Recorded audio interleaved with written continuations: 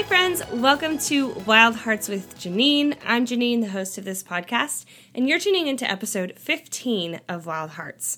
Now, episode 15 was originally supposed to be episode 14, but if you've been following along with me, you probably know that that audio file got corrupted while I was in London when I was supposed to set it to go live. So, we're doing this a little retroactively, and now I welcome you to episode 15, which is a travel Q&A. You probably know that I have spent the last 2 years traveling. I spent about 9 months traveling all around Europe, and then the rest of the time traveling around the States, staying with friends and family, and or just solo traveling on my own. And it has been a lot of fun, really challenging, and really beautiful. And I've grown a lot, which has been really great. And with that, you guys have sent me questions through email, Instagram messages, and so what I've decided to do is a travel Q&A. So I've compiled a lot of your guys' questions. There have been so many, and I cannot wait to answer them for you. But first, let me just give you a little life update. So I took a break for summer from the podcast because I was in Europe, and I was working on some other projects, as well as enjoying my travels and spending time with friends and family on that side of the world. And then in the last 2 months, I ended up spending some time getting ready to move back to the United States, and more specifically, back to Nashville. So yeah, let me kind of explain, because this might come as a little bit of a surprise to all of us. I was in Europe. I was in the UK specifically for 4 months. It was a very different trip than the previous year's trip to Europe had been, because I spent a lot longer chunks of my time in the cities I visited, like at least a week in each place. And even the last 5 weeks I was there, I was only in London. It felt a lot more immersive, I guess is the best way to say it. Like I was living life in those places, and it was a great lesson to learn. So yeah, I literally just moved back to Nashville last week. In a turn of events that almost nobody, including myself, saw coming, the sweetest rental opportunity presented itself back in late June. My friend Whitney posted on her Instagram stories that she was going to be moving to pursue some of her own travel dreams, like hosting group trips. Actually, she's pretty amazing, and I'll link to her in the show notes so you guys can check her out. And she was hoping to find someone great to take over her rental space, and get this, she was hoping to find someone who might also want to adopt the majority of her furniture.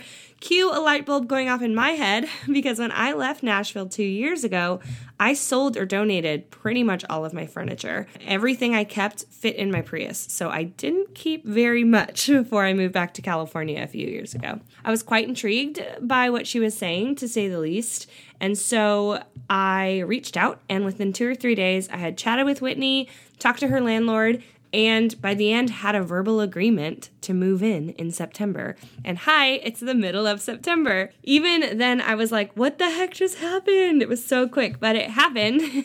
And it was a huge sigh of relief to know that not only did I have a place to land post-Europe, but also that it was going to be my very own place, like just me. I've always dreamed of living on my own, but really never thought it would be feasible financially. And then this little godsend of a space seemed to just fall right into my lap. And I am, wow, so overwhelmed, so grateful, and so glad to be here. After 2 years of nomading my way around the US and Europe, you wouldn't believe, honestly, how desperate I felt toward the end to have a space of my own. And after witnessing and receiving from so many generous, hospitable, and kind human beings over the last 2 years, I can't wait to do the same. So yeah, I arrived into Nashville just a week ago with my grandma in tow, may I add, because she joined me for the road trip, which was a lot of fun. Also, if you're doing the math and you've been following along for a while, that was my 3rd time driving across the country in the last 7 months. Y'all, it has been a wild ride. Okay, so that's a really long intro, but I wanted to keep you guys up to date. Now I think it's time to move on to your travel questions. So let's do it. You guys sent me in some really good questions about traveling, so I've compiled them, as well as some commonly asked questions that slide into my DMs from time to time, and I tried to organize them by topics. So we have money and budgeting, solo traveling, travel safety, transit and lodging, other travel tips, and then just some of my recommendations. I've written a few blogs in the past that are really full of tips and tricks, so I'll reference some of those while answering your questions, and I've also linked to them in the show notes. Also, while we're on the topic of show notes, I'll also be adding links there to many of the things, places, and apps that I reference in this episode. So yeah, you should definitely check out the goldmine that is the show notes for this episode. Okay, let's jump in. I think it's pretty understandable that I've become known as a rather budget-conscious traveler. Probably has to do with my stint working at Ramsey Solutions and having spent 2 years paying off my student loan debt. But yeah, I mean, I guess it's true. I love me a good deal, and it's like a competition for me. Like I'm competing against the system or something. So I love finding a good deal. So that means that I also err on the side of being a more frugal traveler. But trust me, I've still had a lot of fun while I've traveled and will continue to have a lot of fun while I travel. And I've known when to treat myself while I've been traveling. So let's get into the money questions first. I get this question in many different shapes and forms, but it's how do you find a good or cheap flight? So there are a lot of ways to do that, and many of those I've seen covered by people who are much more experienced and knowledgeable than I am. But I'm a pretty simple girl, so I want it to be as simple in layman's terms as possible. So here's some of the least complicated ways I've found to score on cheap flights. First, I'd say try to always search in an incognito or private window on your browser. Some people would debate this and say it doesn't matter, but I would rather err on the side of it might save me money than knowing it definitely won't save me money, if you know what I mean. And the rationale behind this is that sometimes if you search for flights on a just normal browser window, cookies from those sites can get stored. And if you don't understand how that works, Google it. But essentially what it can do is prompt increased prices the next time you search for the same and or a similar flight. So if you could potentially save by using an incognito window, I say err on the side of maybe saving some money. Another thing you can do is subscribe to Scott's Cheap Flights email list. There is a paid version that you can use to be a little more specific and tailored to your travel desires, or you can just use the free version, which is what I use.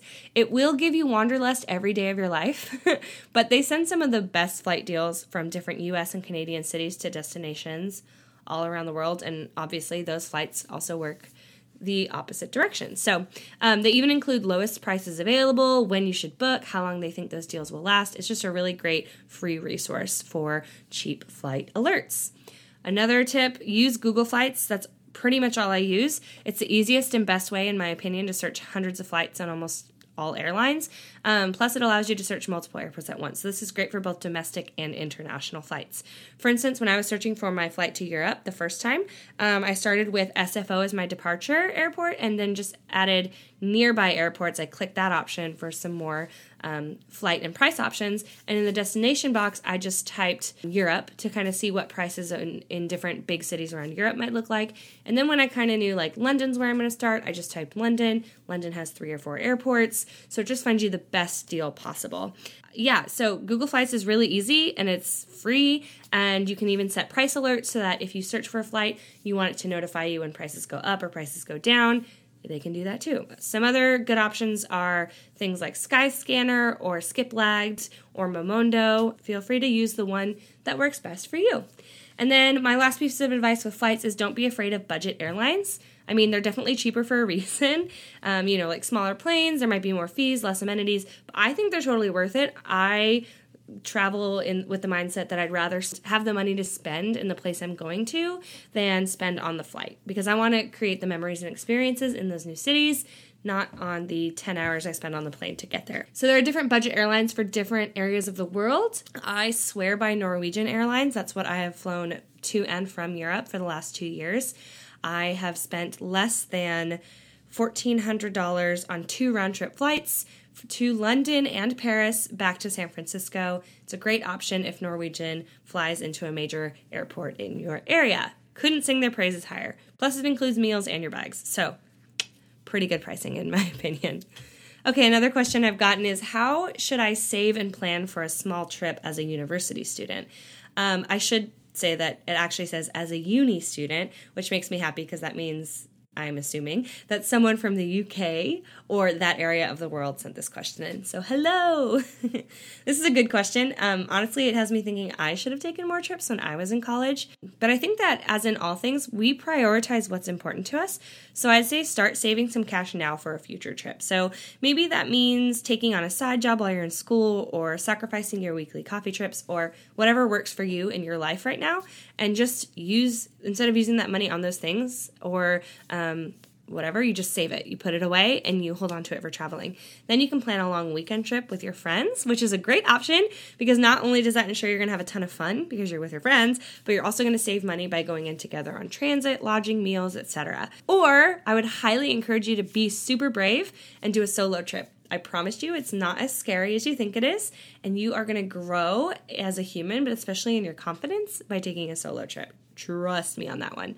And if that's the case, I would look into Airbnbs in the States or hostels in Europe for a less expensive lodging experience, and then also drive if possible. You're probably going to save money, particularly domestically in the States, by driving, just depending on how far the distance is. But I always think if I have to fly somewhere, then I probably have to rent a car, since public transit isn't always the best in the United States, and it usually ends up being cheaper to just drive. So you do the math yourself, but I would say, yeah, just do what you got to do, save some money, and take some weekend trips.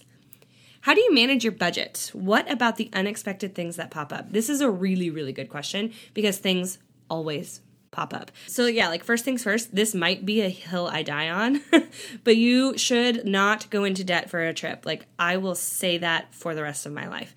You just should not go into debt for a trip. I think if you can't realistically afford one within your current means, you probably don't need to be taking one right now. It's always been my mantra, and it also was my mantra when I was paying off debt. Now, that doesn't mean I didn't take trips. I did, but what I did to take the trip was I saved the money. So if I wanted to take a few days off with my roommate or do a long weekend to go visit a friend, I'd always save for it beforehand.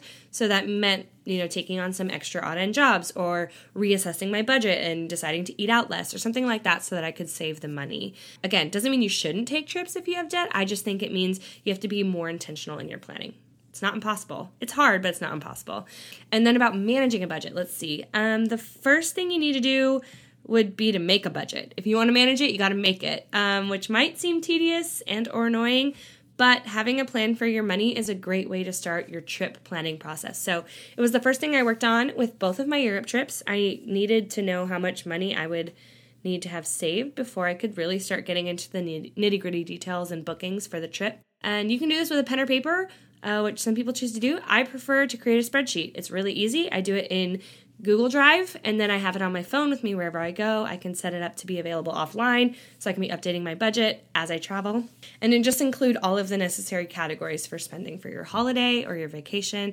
For example, a round-trip flight, food, lodging, other travel expenses like trains, buses, other planes, entertainment and fun, travel insurance. We'll talk more about that in a bit, but it's really important, particularly if you're going overseas, to have some travel insurance, a miscellaneous category, and then don't forget about your recurring bills.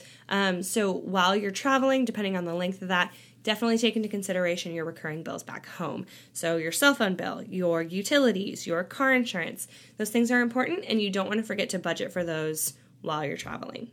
Placing all of your different categories into a formulated spreadsheet that show like the total numbers can really help with saving the money that you'll need. I mean, you can adapt your budget as necessary for your trip. I just think it's a really good place to start. And while you're actively saving, you can do a few different things to keep your travel funds apart from other money, just in order to avoid spending it prematurely. 2 ways to do that would be like withdrawing cash after each paycheck and just keeping it tucked away, so physically having the money, or creating a separate savings account for the trip, which is what I did. I have a whole blog post on how to budget for a trip that I will link in the show notes with more information and even a model spreadsheet that you can use for budgeting for your own trips. For the unexpected things that pop up, it probably helps for me that I always had a fun category in my budget or a miscellaneous category in my budget. I've always known in the back of my mind I could pull from those if something did pop up, which things did. Trains got canceled that I'd already paid for and I couldn't get a refund, so I had to figure something else out. But I think the other key for me was I just did the same thing I would do with my normal monthly budget, and that's to have an emergency fund in place.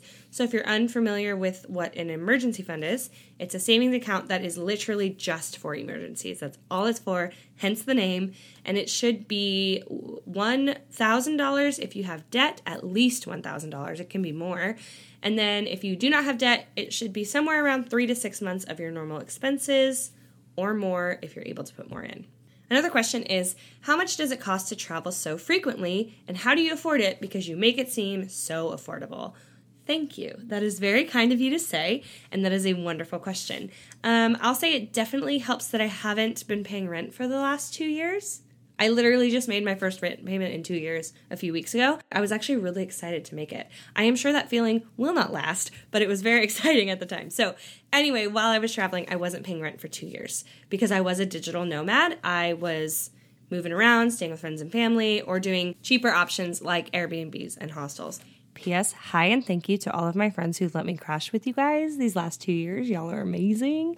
But I also work remotely, which has helped me to have an income and thus save for traveling while I've been traveling. But I am definitely still a budget traveler, like I said earlier. I always look for the best deals, and then I don't eat out all the time. That's a big way to save money. It's pretty common sense, but when you do that, when you eat out all the time, you spend a lot more money than you would if you decided to just make it yourself. So yeah, I do my best to kind of grocery shop and cook when possible. And then another key here is finding places to stay that offer free or really cheap breakfast. So hostels are a great option for this.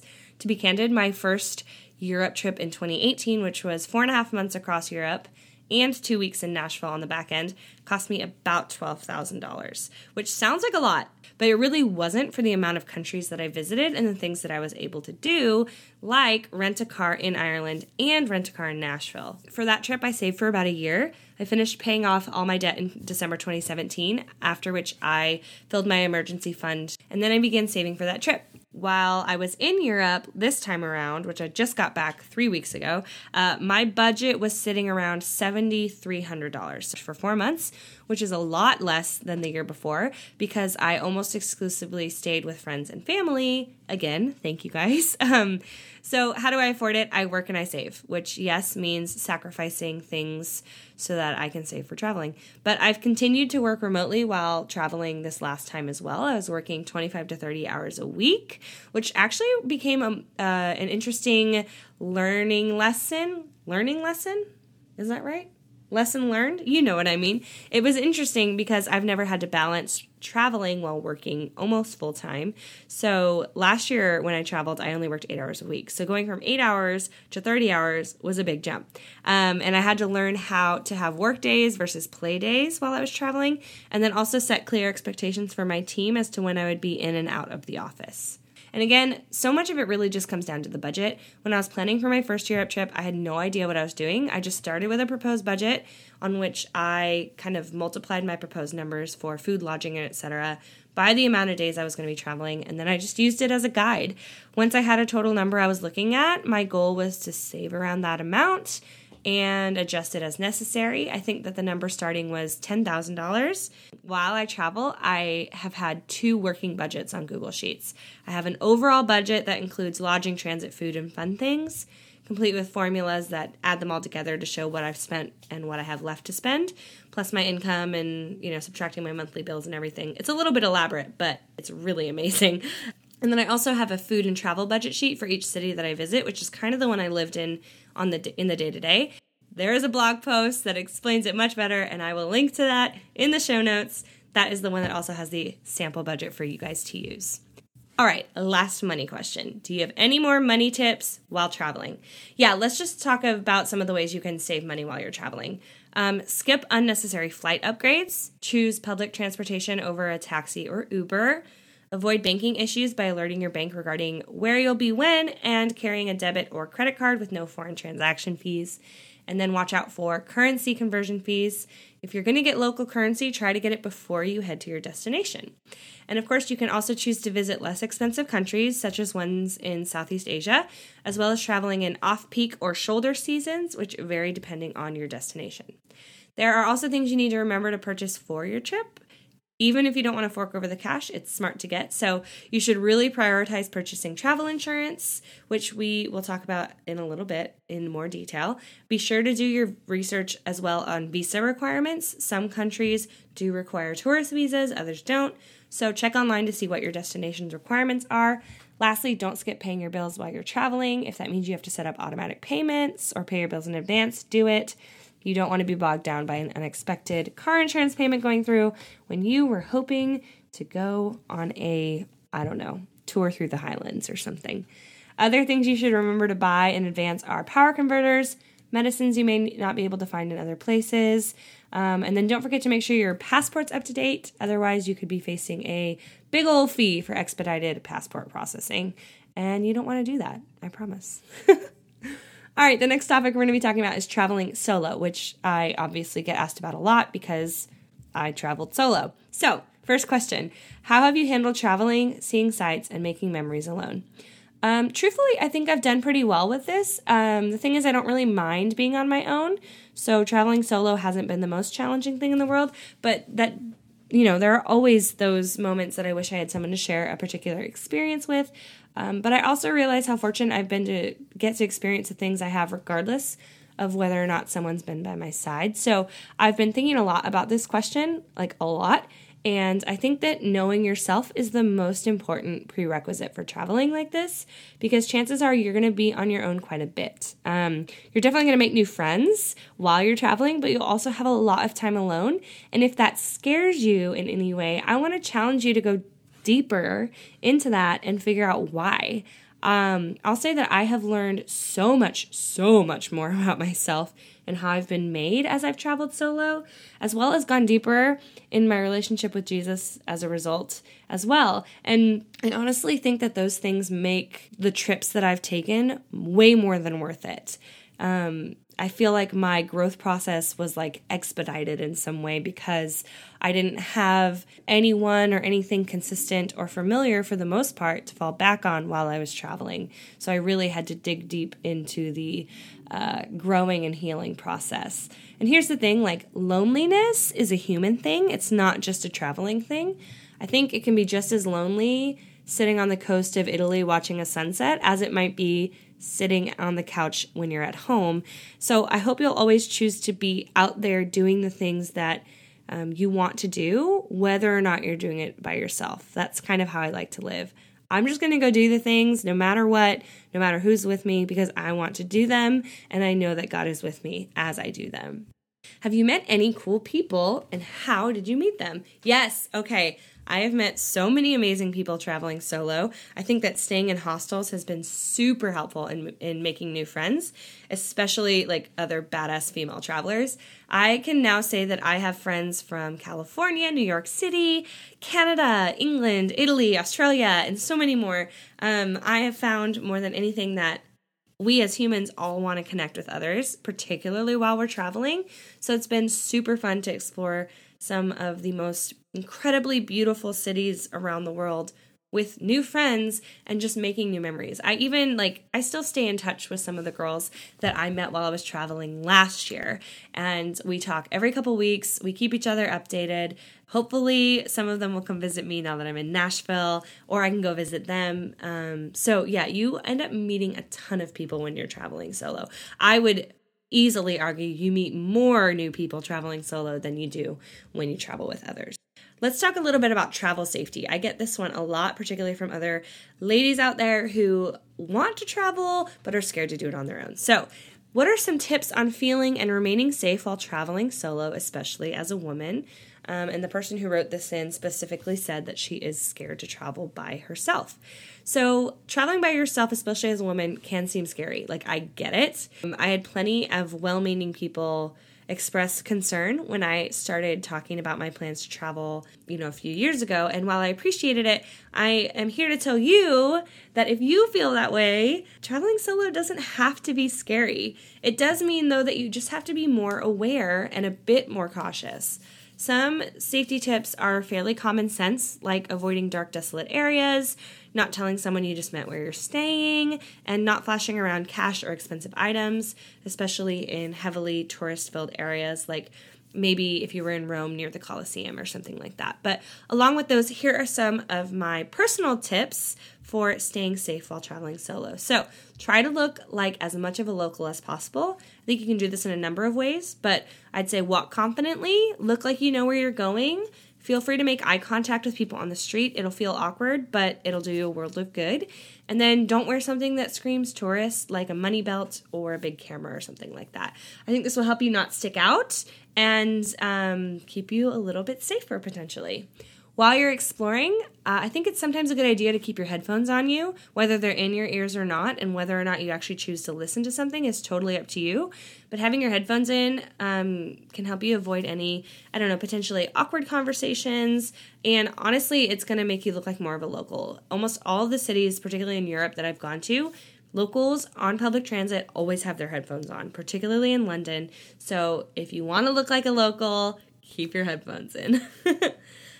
Keep your eyes up and off your phone. Wow, I cannot stress this one enough. Keep your eyes off your phone. I mean, you should definitely know where you're going, so like take a peek at Google Maps before you head down the street, so you know which direction you're heading. But don't be so focused on your phone that you miss what's happening around you. Not only can this make someone an easier target, but it keeps you distracted and less able to potentially defend yourself if anything were to happen.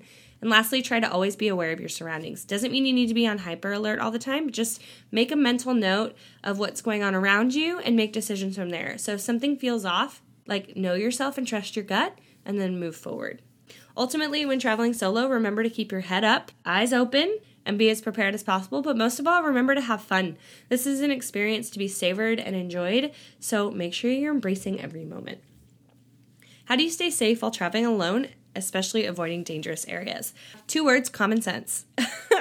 It sounds simple, and that's because it is. The thing is that a bad thing, quote unquote bad thing, can happen anytime, anywhere.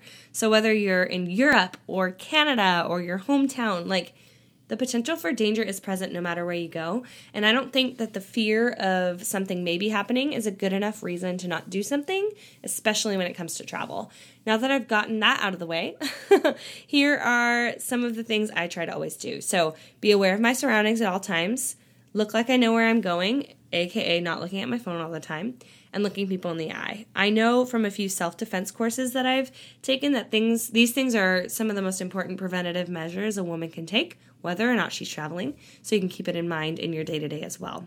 I also try to rarely be on my own late at night, but if I am, I walk on well-lit streets and I keep my head up with my resting bee face on, if you know what I mean. And lastly, I always have this little self-defense keychain that I'll link in the show notes. It looks like a cat. It's really cute. I've never had to use it, thank God, but I keep it in my hand anytime I feel uncomfortable, which honestly has not been very often. What about travel insurance? Is it necessary? What's the purpose? What did you get and was it worth it? Okay, let's talk about it. For the peace of mind alone, yes, I think my travel insurance options were worth it.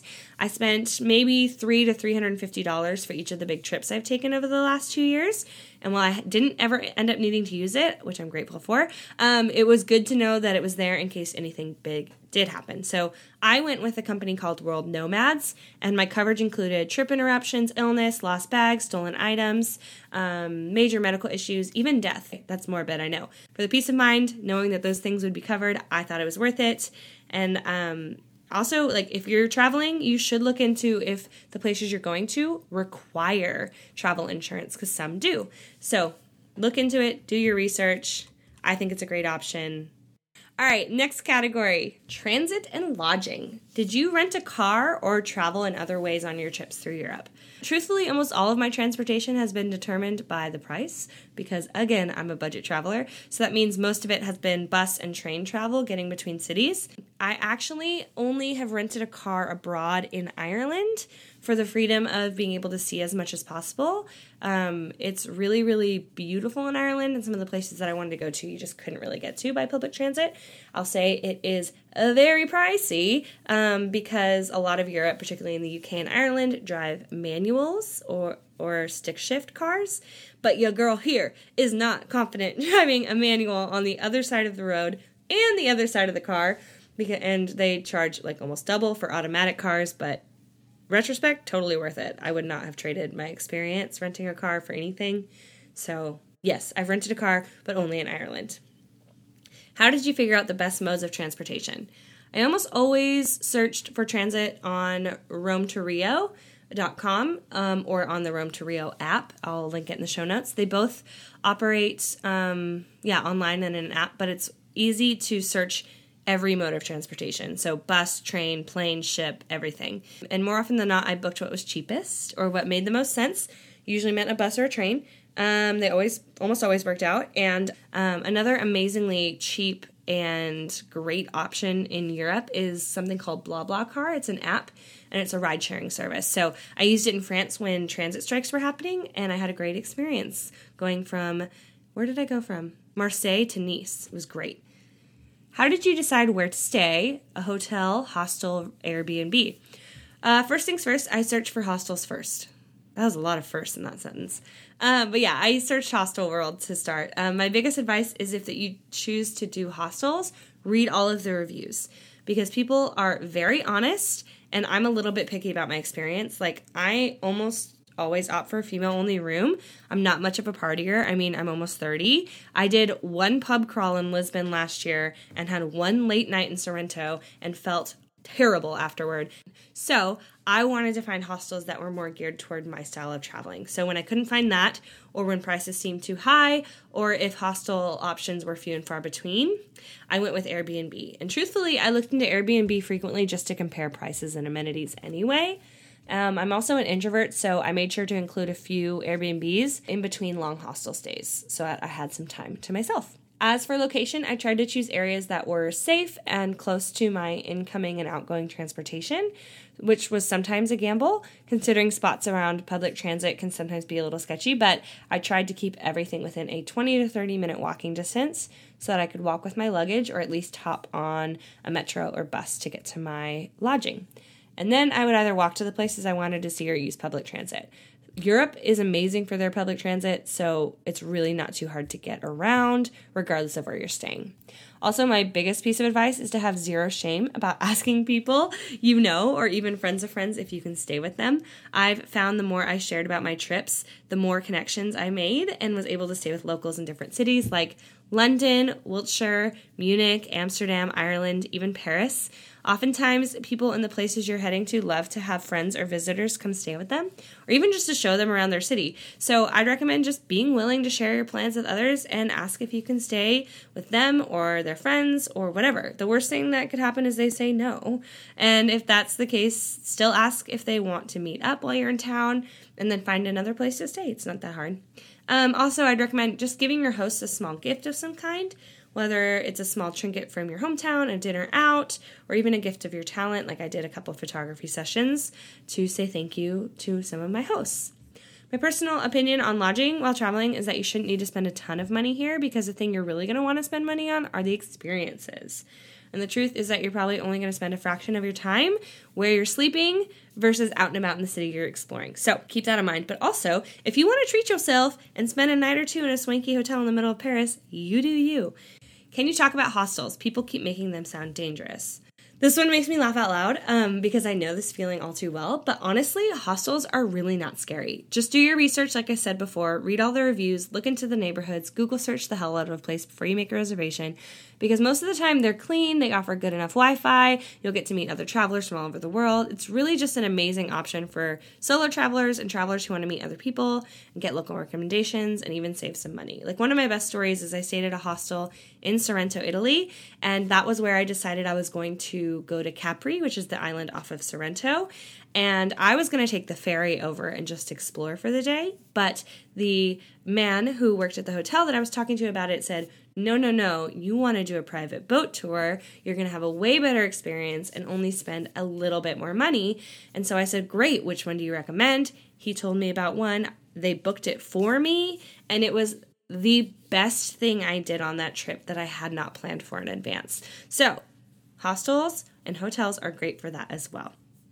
How do you get from place to place when you don't speak the language? Okay, generally, I was in Europe, so it's not like I was somewhere super remote or anything like that. But I generally never had an issue with language barriers while I was traveling. But I did do one thing that really helped me. I created a spreadsheet, yes, another spreadsheet, with common phrases in each of the languages of the countries I was visiting, just to help me get a little more familiar with those languages, to be able to say things like, hello, my name is, how are you? Yeah, and I found it to be really helpful. But most of the time, I did find that most people spoke good enough English for us to communicate. Another thing is use Google Maps. Google Maps works everywhere. It's amazing. I don't know how people traveled without Google Maps. My grandma did in the 90s, and she is a rock star. But yeah, Google Maps is like hands down the best. So make sure you have it on your phone. So whether you have data or you download offline maps, it will do you wonders in getting around. It's pretty much all that I use. What apps are you using? Let's sum it up really quickly. Okay, transit, Google Maps, Google Maps, Google Maps. Rome to Rio, BlaBlaCar, and Flixbus, which is a really cheap but great bus transit system in Europe. For lodging, Airbnb and Hostelworld. For budgeting, Google Sheets for my spreadsheets, Xcurrency to look at the currency conversion rates, and then for language and journaling, I did Google Translate and Google Docs. All right, next category. Miscellaneous. So here we go, a smorgasbord of questions. What about long-term travel? How can you best do the tourist thing, but also, quote unquote, live like a local? This is a fabulous question. I think that regardless of the length of your trip, you have to decide what is most important to you. While I have been traveling, I definitely wanted to do some of the tourist things, like visit, the Eiffel Tower, but I also wanted to live like as much of a local as I possibly could. So I always ask the hostel staff or my Airbnb host for personal recommendations of places to go for food or coffee, as well as some of the coolest areas of their city to explore. I've also loved taking advantage of free walking tours in some of the cities I've been in because you get a feel for the history of the city and the different neighborhoods, which helped me to kind of know where I wanted to explore more on my own. And then spending more time in places definitely aids in the feeling like a local thing, i.e., being in London for a month. I felt like I was really living life while I was in London. How do you pack for a long-term trip? Okay, also laughing out loud at this one because confession, my first Europe trip, I packed with a spreadsheet. It was the most type A thing I've probably ever done, but this last trip I just did, I didn't do anything like that, and it ended up being a huge mistake. I remember opening my bag when I landed at my flat in Paris, and I thought, oh, hell, what did I do? Like, I didn't pack well at all and found that I needed to buy a few more extra clothing items on that trip. So I would recommend making a list before packing. It doesn't need to be super extensive, but try and take into consideration where you're going. Are there any clothing guidelines? The season that you're going in, the typical weather you'll be encountering, and the activities you're planning to do. Preparing ahead for this really can save you both time and headaches in the future. Trust me. And not only will you have better stuff and probably the right things, but your bag will be lighter because you will have planned ahead. I just need you to take my word on this one because I did not do this last time.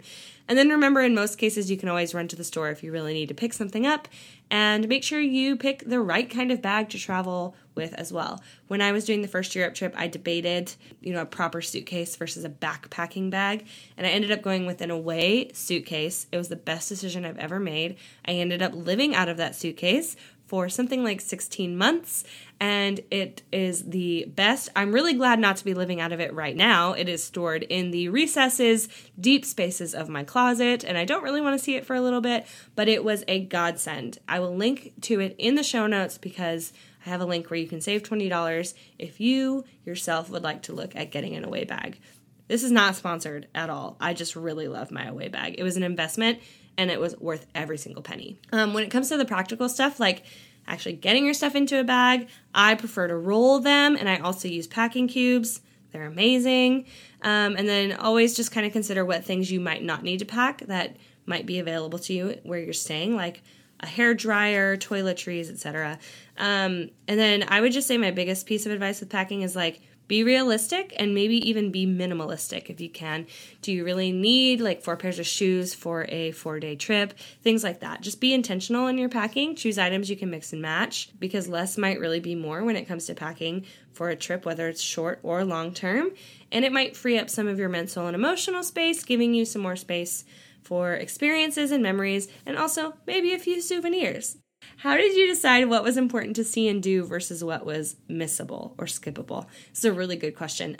There are literally so many things you can do and see in each new place you go to, which is super overwhelming. It's great, but it's also overwhelming. I mean, last year alone, I visited over 35 European cities. 35 cities. If I tried to do all of the things that were available to me in that city, my budget would have been shot real early, and my sanity would probably be gone as well. So I had to prioritize the things that I felt were must-dos. So I tried to do as many of free things as possible. For example, in London, most museums are free. Some other free things are Park Güell in Barcelona, the Trevi Fountain in Rome, St. Peter's Basilica. There's just so many great things that you can do for free. Just do a little bit of research. I also search for the cheapest ways to do things, like opting for a 3-day metro pass and then just using the heck out of it, or getting to an attraction really early to save money over booking it online. I've definitely skipped some things that others would have thought was a tragedy that I didn't see, like the Vatican or the Duomo in Florence. But I'm constantly reminding myself that those things will always be there and that I can always go back. I think that's an important balance I've learned in my travels, knowing when to slow down and give myself permission to not do or see all the things while still trying to soak up as much of the culture in each city as I can. What about traveling restrictions? Every part of the world has their own regulations for tourists, so be sure to do your research before embarking on a big trip, even a short trip. Like, just look into it. Like, for example, in the UK, tourists are allowed to be there for up to 6 months without a visa, whereas the rest of the Schengen area, which is the majority of Central Europe, only allows tourists to travel for 90 days in a 180-day period. And it's also a good idea, though not always necessary, to have proof of a return flight and bank funds when going abroad. In my case, the first trip, they did ask for some of those things. The second trip, they didn't ask for any of it. So I'll leave that up to you. Also look into, if you are going to rent a car abroad, whether or not you need an international driving permit. But I would say, yeah, definitely do your research before you go somewhere like that. How do you go with the flow while traveling? You have to be willing to go with the flow on a trip, especially a big trip, because things will never go exactly the way you want or have planned for them to. I'm a planner by nature, but traveling the way that I did these last 2 years really taught me the importance and the freedom that come along with flexibility and going with the flow. I had more than a few transportation hiccups. Hello, French transit strikes. But it was in those moments I had to remind myself, there wasn't really a lot that I could do except figure out a new alternative. There wasn't really the time or space to quote unquote freak out. So I just had to make the best of my situation. I've also, while traveling, woken up in the morning and thought, I don't really have a plan for today. And so I would just kind of explore the city and let things happen. And those ended up being some of my favorite days that I had. I'm going to go ahead and say, too, through the traveling that I've done, I have become a lot more flexible. I go with the flow a lot more often. I would even argue I've become more spontaneous, which, trust me, is a miracle. Because like I said before, I used to be very type A, a little bit of a control freak. And now I just kind of let things happen. And I will go ahead and say that, that has actually made my relationship with Jesus and my faith in who he is and who he says I am a lot more beautiful, learning to kind of go with the flow and be flexible and moldable and adaptable. So I'd say, if there are ways that you can work on learning how to go with the flow and be more flexible now, do it, because it will do you a world of good whether or not you're traveling, just in life. What are the most comfortable shoes to wear while exploring around big cities? Last year, I honestly wore my Converse almost the entire time.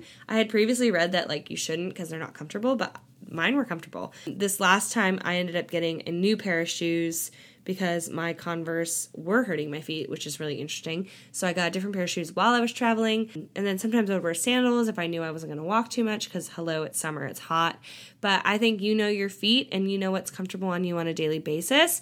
Maybe put on the shoes you're thinking about bringing and go, walk in the afternoon or something. See if they're comfortable. How do they feel? You'll get a good feeling for what kind of shoes you should bring on your trip. And just remember, you can always pick up a new pair of shoes like I did if you really need to. And last category, what are some of my favorites? So, what are the favorite cities or places you visited? Honestly, there are so many. I loved Italy, especially Cinque Terre and Rome. They're very different vibes, but both very beautiful in their own ways. I also did a day trip, like I mentioned earlier, and that boat tour around Capri. It was a huge highlight of my last 2 years of traveling. I loved Croatia, Dubrovnik in particular. I'd go back to explore more of that country in a heartbeat. It's amazing. The French Riviera, especially Nice, was incredible. And so were Strasbourg and Colmar in the Alsace region of France. Scotland is spectacular. But hands down, my favorite of all time has been Ireland. All of it, the whole thing. The Republic, Northern Ireland, the whole island. The Emerald Isle of my dreams. I love it. So put it on your list right now. I loved the west coast of Ireland, especially Connemara National Park and most places along the Wild Atlantic Way, as well as Northern Ireland, which has a very special place in my heart. What has been your favorite or most memorable experience abroad? Well, meeting so many people has been a huge highlight. I still stay in touch with a lot of them, which is wonderful. My sailing trip around Capri was great. It was spontaneous and amazing. I'm never going to forget it, and I made some amazing friends on that as well. Causing a rental car to break down in Ireland was definitely memorable, and a story that is really, really fun to share now, but was definitely not fun at the time.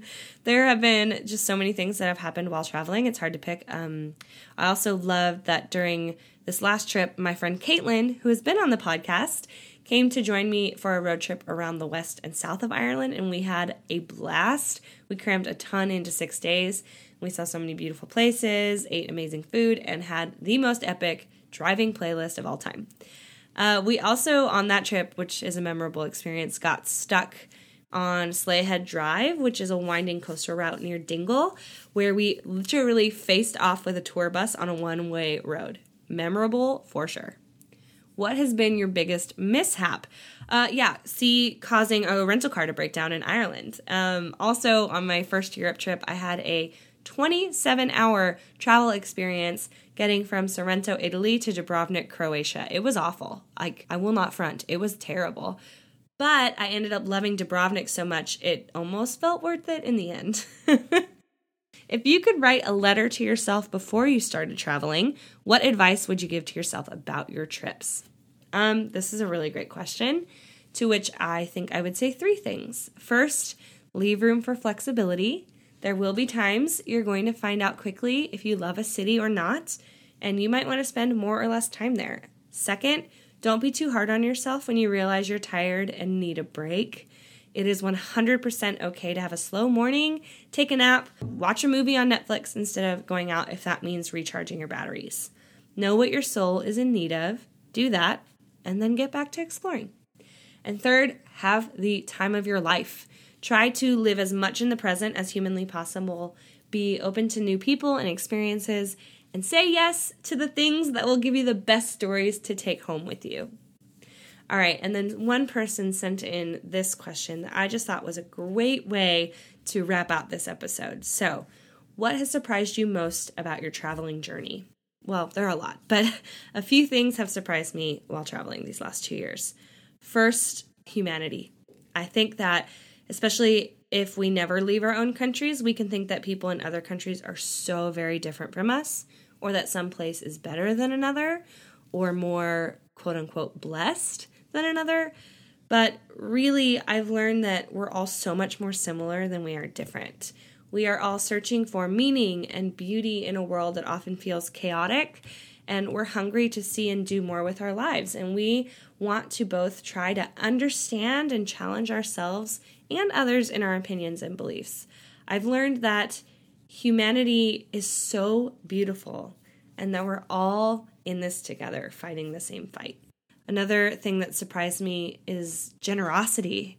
I've learned that being generous doesn't always mean giving money, which duh, but also that it can be learned. I've notoriously, at least notoriously to myself, been a more selfish than generous human, but in witnessing and receiving such generosity from friends and family these last few years, I've realized how much more I want to live like that. And the third thing that surprised me most about my traveling journey, myself. I've learned that I am so much stronger than I've previously given myself credit for, and that I'm capable of doing hard and scary things. I've also grown in some really big and surprising ways, like in my ability to go with the flow and be spontaneous, as well as in my confidence as a woman and as a human, and in being able to recognize what I truly desire and what is most important in this life. It's been the most beautiful journey, one that I don't see coming to an end anytime soon. I'll definitely still be traveling, because even though I've landed in Nashville for a bit, traveling's always going to be a priority to me. All right, guys, I think that's it. Thank you all so much for sending in these questions. They've been amazing. And I hope that you have found my answers to be helpful as you think about and start to plan your own travels. Know that you can always send me a DM or an email for more travel tips, and be sure to check out my blog posts and many of the things that I've referenced in this episode in the show notes. You guys are amazing. We'll be back in 2 weeks with another episode of Wild Hearts with Janine, and this one will be with my friend Chelsea Brinkley, who is a fellow digital nomad. I've known Chelsea for God, so many years. We used to work at Ramsey together. She left to pursue her dream of being a digital nomad a few months before I did. Her and her husband live in Denver. We both work remotely. So we are going to be talking a lot about what it looks like to work remotely, what it looks like to keep traveling, but also have a home base. And it is going to be a gold mine. So we'll see you in 2 weeks, y'all. But until then, keep dreaming, seeking, and stepping out in faith.